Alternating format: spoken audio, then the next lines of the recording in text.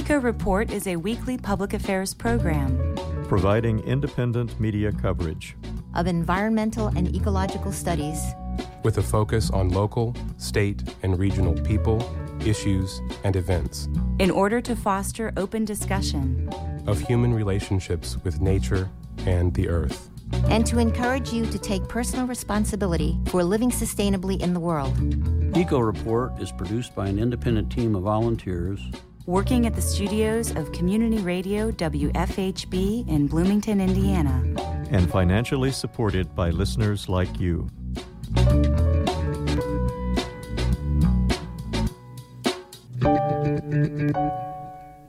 Hello, and welcome to Eco Report. For WFHB, I'm Julianna Dailey. And I'm Cynthia Roberts.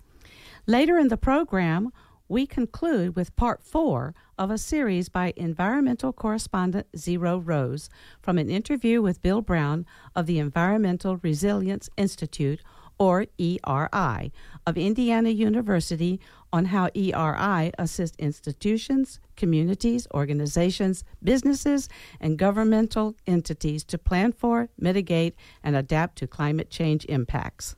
And now for your environmental reports. According to NUVO, a news organization based in Indy, Indiana lawmakers passed more than 36 bills in the just concluded session. Most of the bills are intended to make operating in Indiana more profitable for electric and water utilities or their fuel suppliers. By the Indiana Environmental Reporter's count, Indiana lawmakers passed 15 bills affecting utilities, including some that allow them to pass more of their costs directly to consumers, prolong the life of fossil fuels, and place more hurdles in the way of large-scale renewable energy system adoption.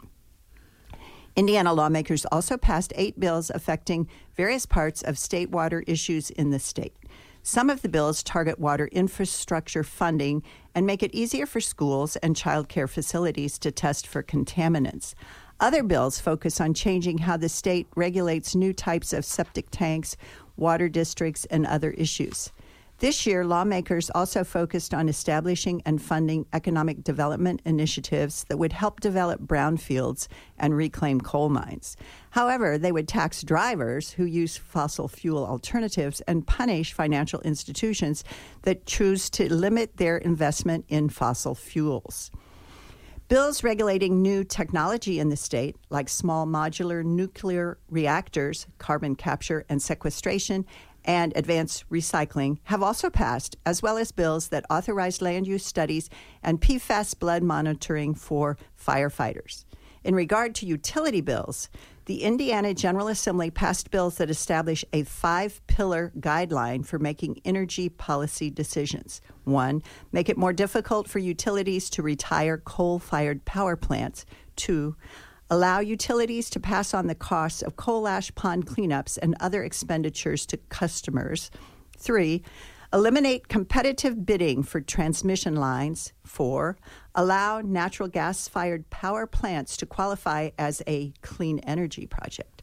And 5, ensure that a planned state coal ash permitting program will be as lenient as federal law allows it to be. Lawmakers also passed a bill that would allow the Environmental Rules Board to update air permit fees, establish guidelines for communities to accept solar and wind energy systems, and study the best practices for the disposal of solar panels and wind turbine blades. Other bills passed would authorize pay raises for water district board members, require state homeland security authorization for expanding battery energy storage systems, set the foundation for further taxing of utilities with wind energy systems, and authorize a state program to pay for half of the costs of decommissioning or replacing underground petroleum tanks. Continuing with the Indiana legislative environmental bills, there are also water policy bills. Indiana lawmakers passed 2 bills authored by the same legislator that deal with floodplains in different ways. Senate Bill 242 repeals the requirement for local floodplain administrators to use the best available floodplain mapping data when reviewing permit applications to build in or near a floodplain, while Senate Bill 412 among other flooding issues, prohibits the same administrators from issuing building permits if those permits threaten eligibility in the National Flood Insurance Program. The Indiana General Assembly also passed bills expanding the use of above-ground on-site residential sewage discharging disposal systems in place of repairing old septic tanks, changing the requirement for water system mercury permit changes when they are proven not to contribute to Ohio River mercury problems, and requiring water systems not subject to the Indiana Utility Regulatory Commission to require commission approval before building a new wastewater treatment plants. Other bills make it easier for communities to receive infrastructure loans and grants from the Indiana Finance Authority, require lead testing and mitigation at preschools and childcare facilities, and ease the process for counties to join a watershed development commission. Then there are the omissions. In addition to specific areas described above, there are a few other things that should be cited. The legislature still does not allow discussion of climate change. The rebuff of the climate initiative by 20,000 high school students represents incredible arrogance. The state has not chosen to improve its 48th rank in water and air quality. There was no plan to improve life expectancy in counties downwind of points of pollution such as coal-fired power plants. Finally, resolving that natural gas is not a fossil fuel is laughable. This week, we'll report more statistics regarding life expectancy. Earlier, we reported on life expectancy in each county in 2018. The differences were large. In wealthy white areas with no coal-fired power plants around, life expectancy was nearly 80 years.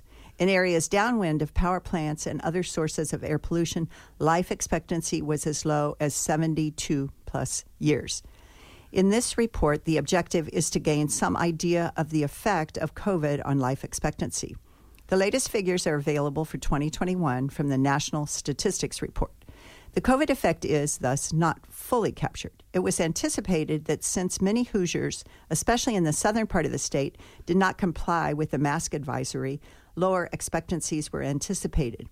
The Indiana life expectancy, male and female, was 76.8 years in 2018, pre-COVID, and 75 years in 2021. COVID is not the only cause of the drop, but seems likely to be the major contributor. Ranking states by life expectancy reveals that Indiana ranked 40th in 2018 and 41st in 2021. Thus, our handling of the disease was typical with other states. Indiana is toward the bottom of states because we have a high percentage of smokers, obesity is an issue, and we have very high air and water pollution. The top 10 states with the longest life expectancy are all blue states. The bottom 10, including Indiana, are all red states. The snowbirds among us depart for Florida in the winter to enjoy warm weather and beach. One of the fixtures in terms of bird life is the anhinga, a water bird with a snake-like neck. Recently, an anhinga has turned up in an unexpected place, Brooklyn. This is a sign of shifting ranges for birds from the south. Quote, "What we are seeing here is likely an expanding population from the previous typical range of the species in the southeastern United States," end quote, said Andrew Farnsworth, a researcher at the Cornell Lab. He added that the anhinga is a strong flyer and quite a migrant, so it's not necessarily a surprise this is happening. So if you see a bird swimming with just its head and neck out of the water, it could be an anhinga living near you. In 2019, research revealed that the U.S. and Canada had lost nearly a third of their birds, 2.9 billion altogether since 1970. As bleak as this picture may be, it's not too late to make a difference for our local bird populations. You can plant trees and take other easy steps to help them thrive. Birds contribute to our food supply by pollinating 5% of all plants grown for human consumption. They also quietly go about keeping insect populations in check. A Baltimore oriole can consume 17 hairy caterpillars in a minute. A house wren feeds 500 insects to its young every summer afternoon, and a pair of flickers consider 5,000 ants a mere snack. You can help the bird population by planting trees with fruit, nuts, or seeds that attract birds. Plant trees that are different heights and maturity. Set out a bird bath and keep it filled with clean water. Hang a bird feeder, and if possible, retain dread trees. The woodpeckers love them. These are just some ways to support our feathered friends. And now we present the final segment of Zyro Roze's interview with Bill Brown, Assistant Director for Strategy and Engagement at Indiana University's Environmental Resilience Institute, as they explore how the campus works with the city and other institutions to secure funding, data, and expertise, while also touching on how eco-design strategies can make housing more affordable by assessing the true cost and benefits of going beyond conventional approaches to residential infrastructure.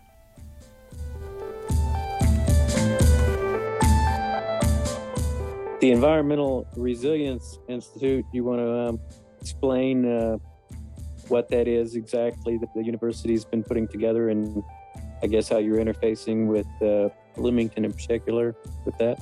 Sure. The Environmental Resilience Institute was originally funded as a grand challenge of the university, and millions of dollars went into funding new faculty and faculty research about vulnerabilities that Indiana might face in the future or currently with climate change, and how's that going to impact crops, flooding, heat, extreme weather, etc.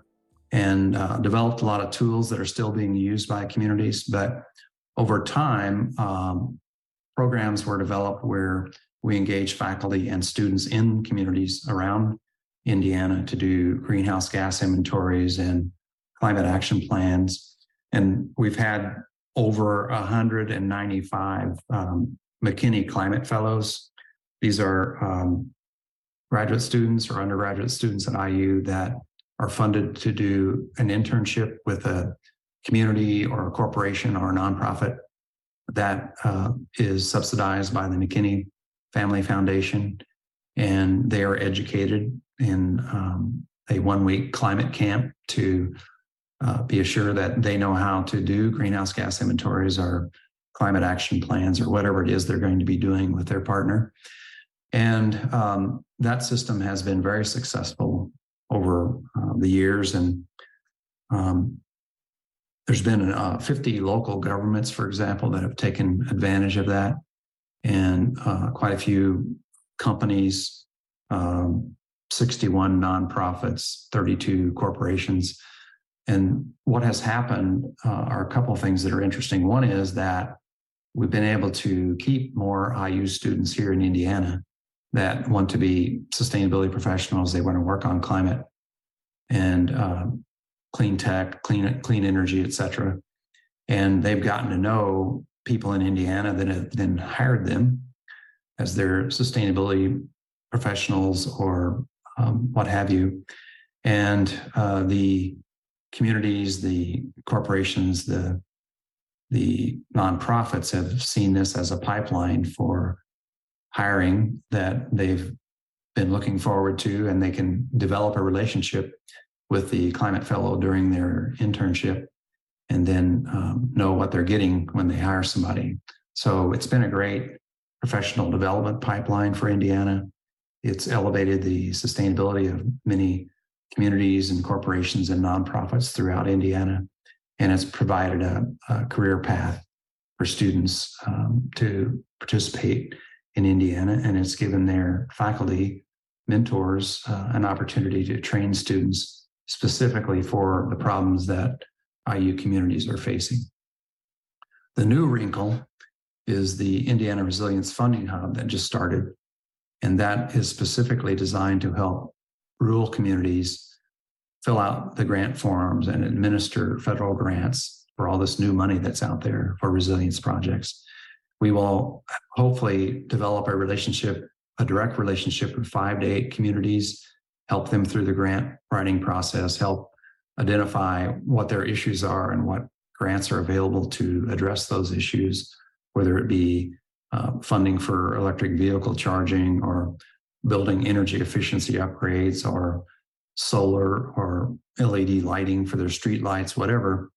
There's grant money out there that's available, and we want to help them obtain it. So in addition to that, there are going to be a lot of other communities who want to help through webinars, through information. So our website for the Indiana Resilience Funding Hub also has lots of portals where they can learn about grants that are coming out. They have guides. If they're a city, there's a guide for cities, there's a guide for counties, there's a guide for universities. So we want to help people kind of get their arms around all this that's coming through the program and how they might take advantage of it, when it might be coming out. We've developed 2-pagers for them for common grant programs that are coming out.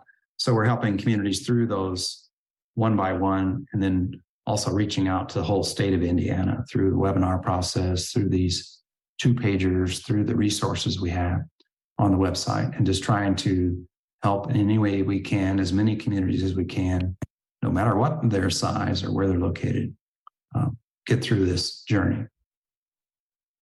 And with resilience in the title, that seems to kind of focus a little bit, not just on the preventing of climate change, but on adapting to the climate change that's already happening.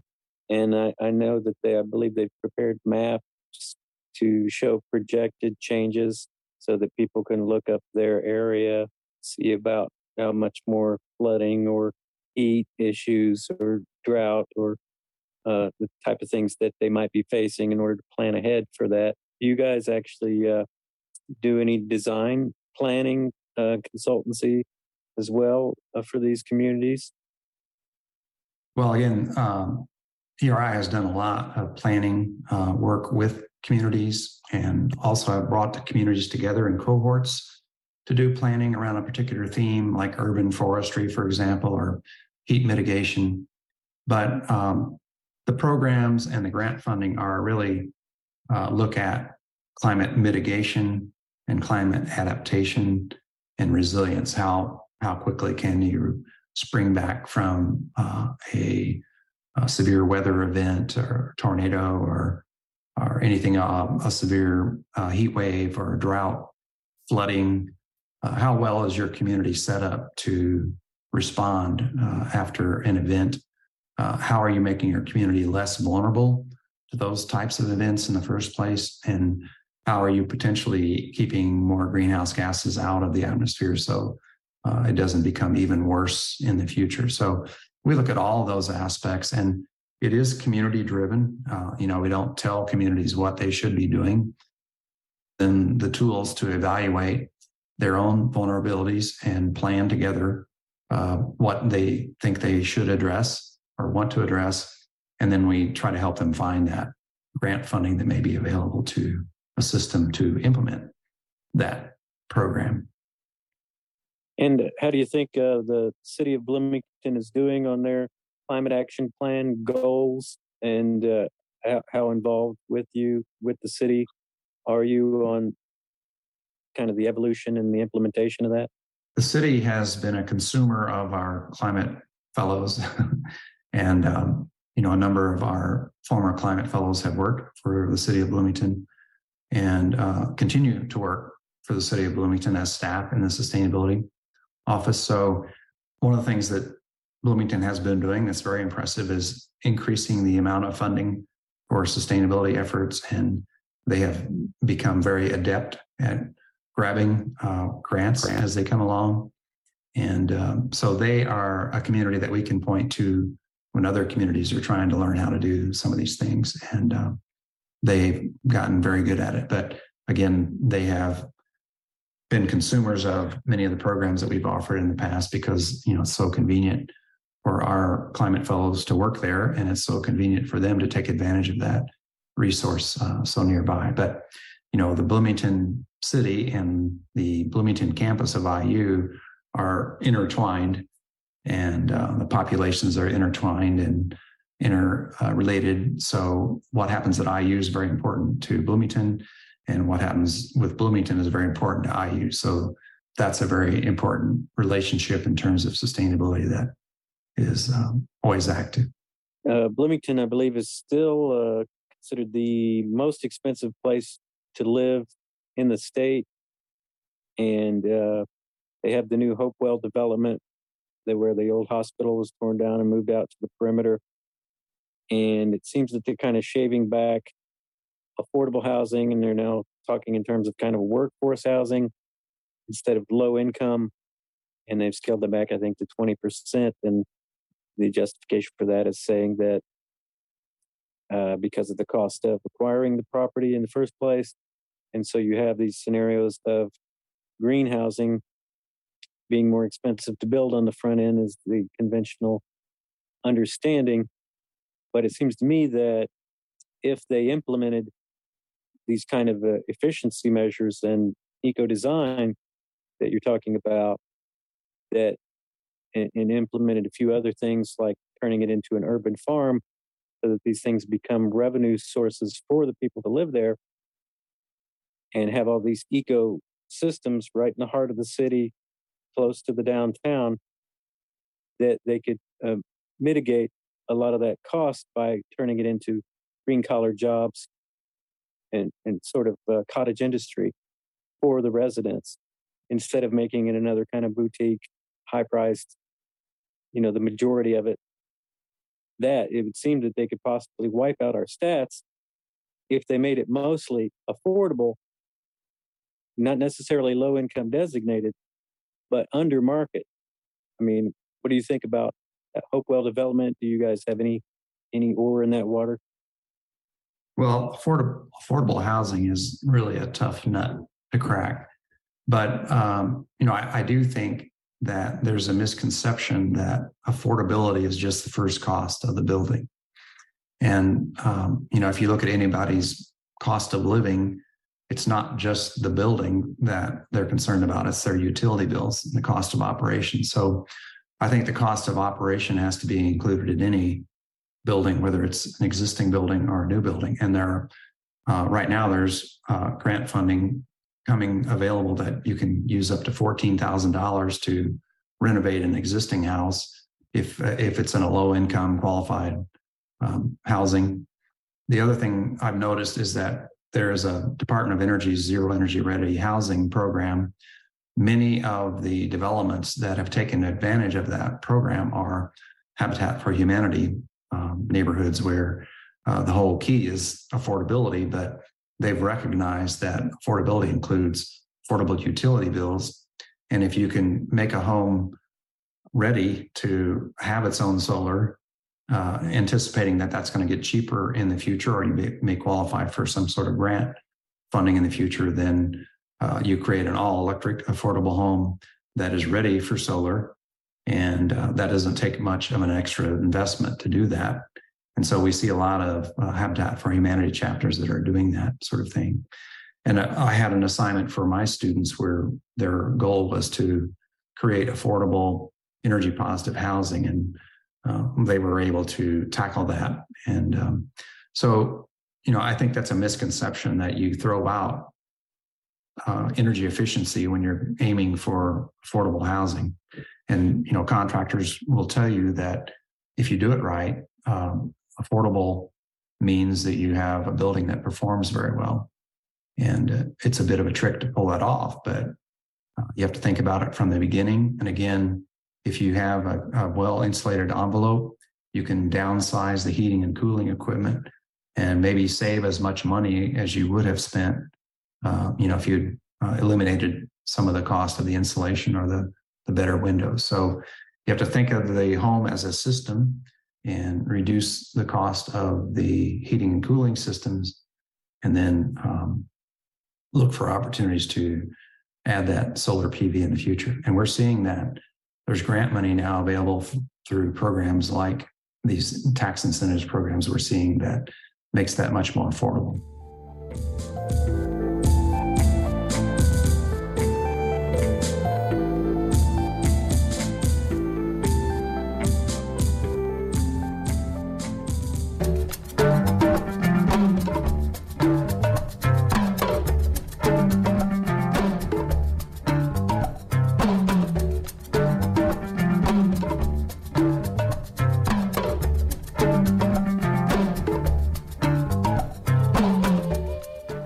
For Eco Report, I'm Julianna Dailey. And I'm Cynthia Roberts. Are you looking for a way to make a difference on environmental issues? Here at Eco Report, we are currently looking for reporters, engineers, and segment producers. Our goal is to report facts on how we're all affected by global climate disruption and the ongoing assaults on our air, land, and water. We also celebrate ecologists, tree huggers, soil builders, and an assortment of champions who actively protect and restore our natural world, particularly those who are active in South Central Indiana. All levels of experience and all ages are welcome, and we provide the training you'll need. WFHB also offers internships. To volunteer for Eco Report, give us a call at 812-323-1200 or email us at earth@wfhb.org. And now for some upcoming events. Join Indiana native plant expert David Moe at Brown County State Park on Saturday, May 27th from 1 to 2 p.m. for a highly informative session on edible plants. Learn how to identify plants, what their uses are, and rules for collecting in Indiana state parks. Drop by the Paintown State Recreation Area at Monroe Lake to learn about clever crows on Sunday, May 28th from 2 to 3:30 p.m. Meet at the Activity Center patio to learn how smart crows are, and then take some time to make a crow puppet. A creek stomp at Spring Mill State Park is scheduled for Sunday, May 28th from 3 to 3:30 p.m. Wade in the cold creek to search for freshwater creatures. Learn how they help determine the quality of the water. Tag along on a herp hike through Griffey Lake Nature Preserve on Friday, June 2nd from 6 to 8 p.m. to look for amphibians and reptiles. Learn all about frogs, snakes, lizards, and salamanders, how to find them, and their role in the ecosystem. Register at bloomington.in.gov/parks. Pastors for Peace is sponsoring a trip to Cuba from June 26th through July 6th to learn practices focused on fighting the climate crises. The trip doesn't take place until the end of June, but you need to register now at IFCO, IFCO, at ifconews.org.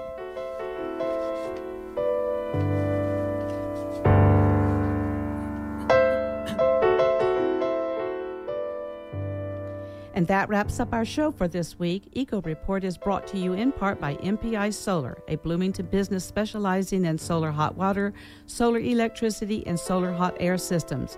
MPI Solar designs and installs solar power generation systems that encourage independence and individual responsibility. Found locally at 812-334-4003 and on the web at mpisolarenergy.com.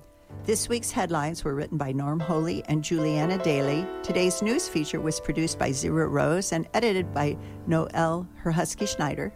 Julianna Dailey assembled the script, which was edited by Zyro Roze. Julianna Dailey compiled our events calendar. Cade Young and Noelle Herhusky-Schneider produced, and Brandon Blewett engineered today's show. For WFHB, I'm Julianna Dailey, and we wish you a safe and happy Memorial Day weekend. And I'm Cynthia Roberts. And this is Eco Report.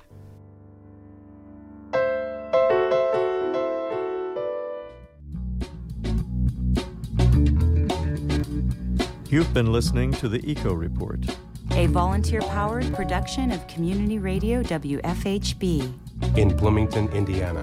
Available for download and podcast at news.wfhb.org.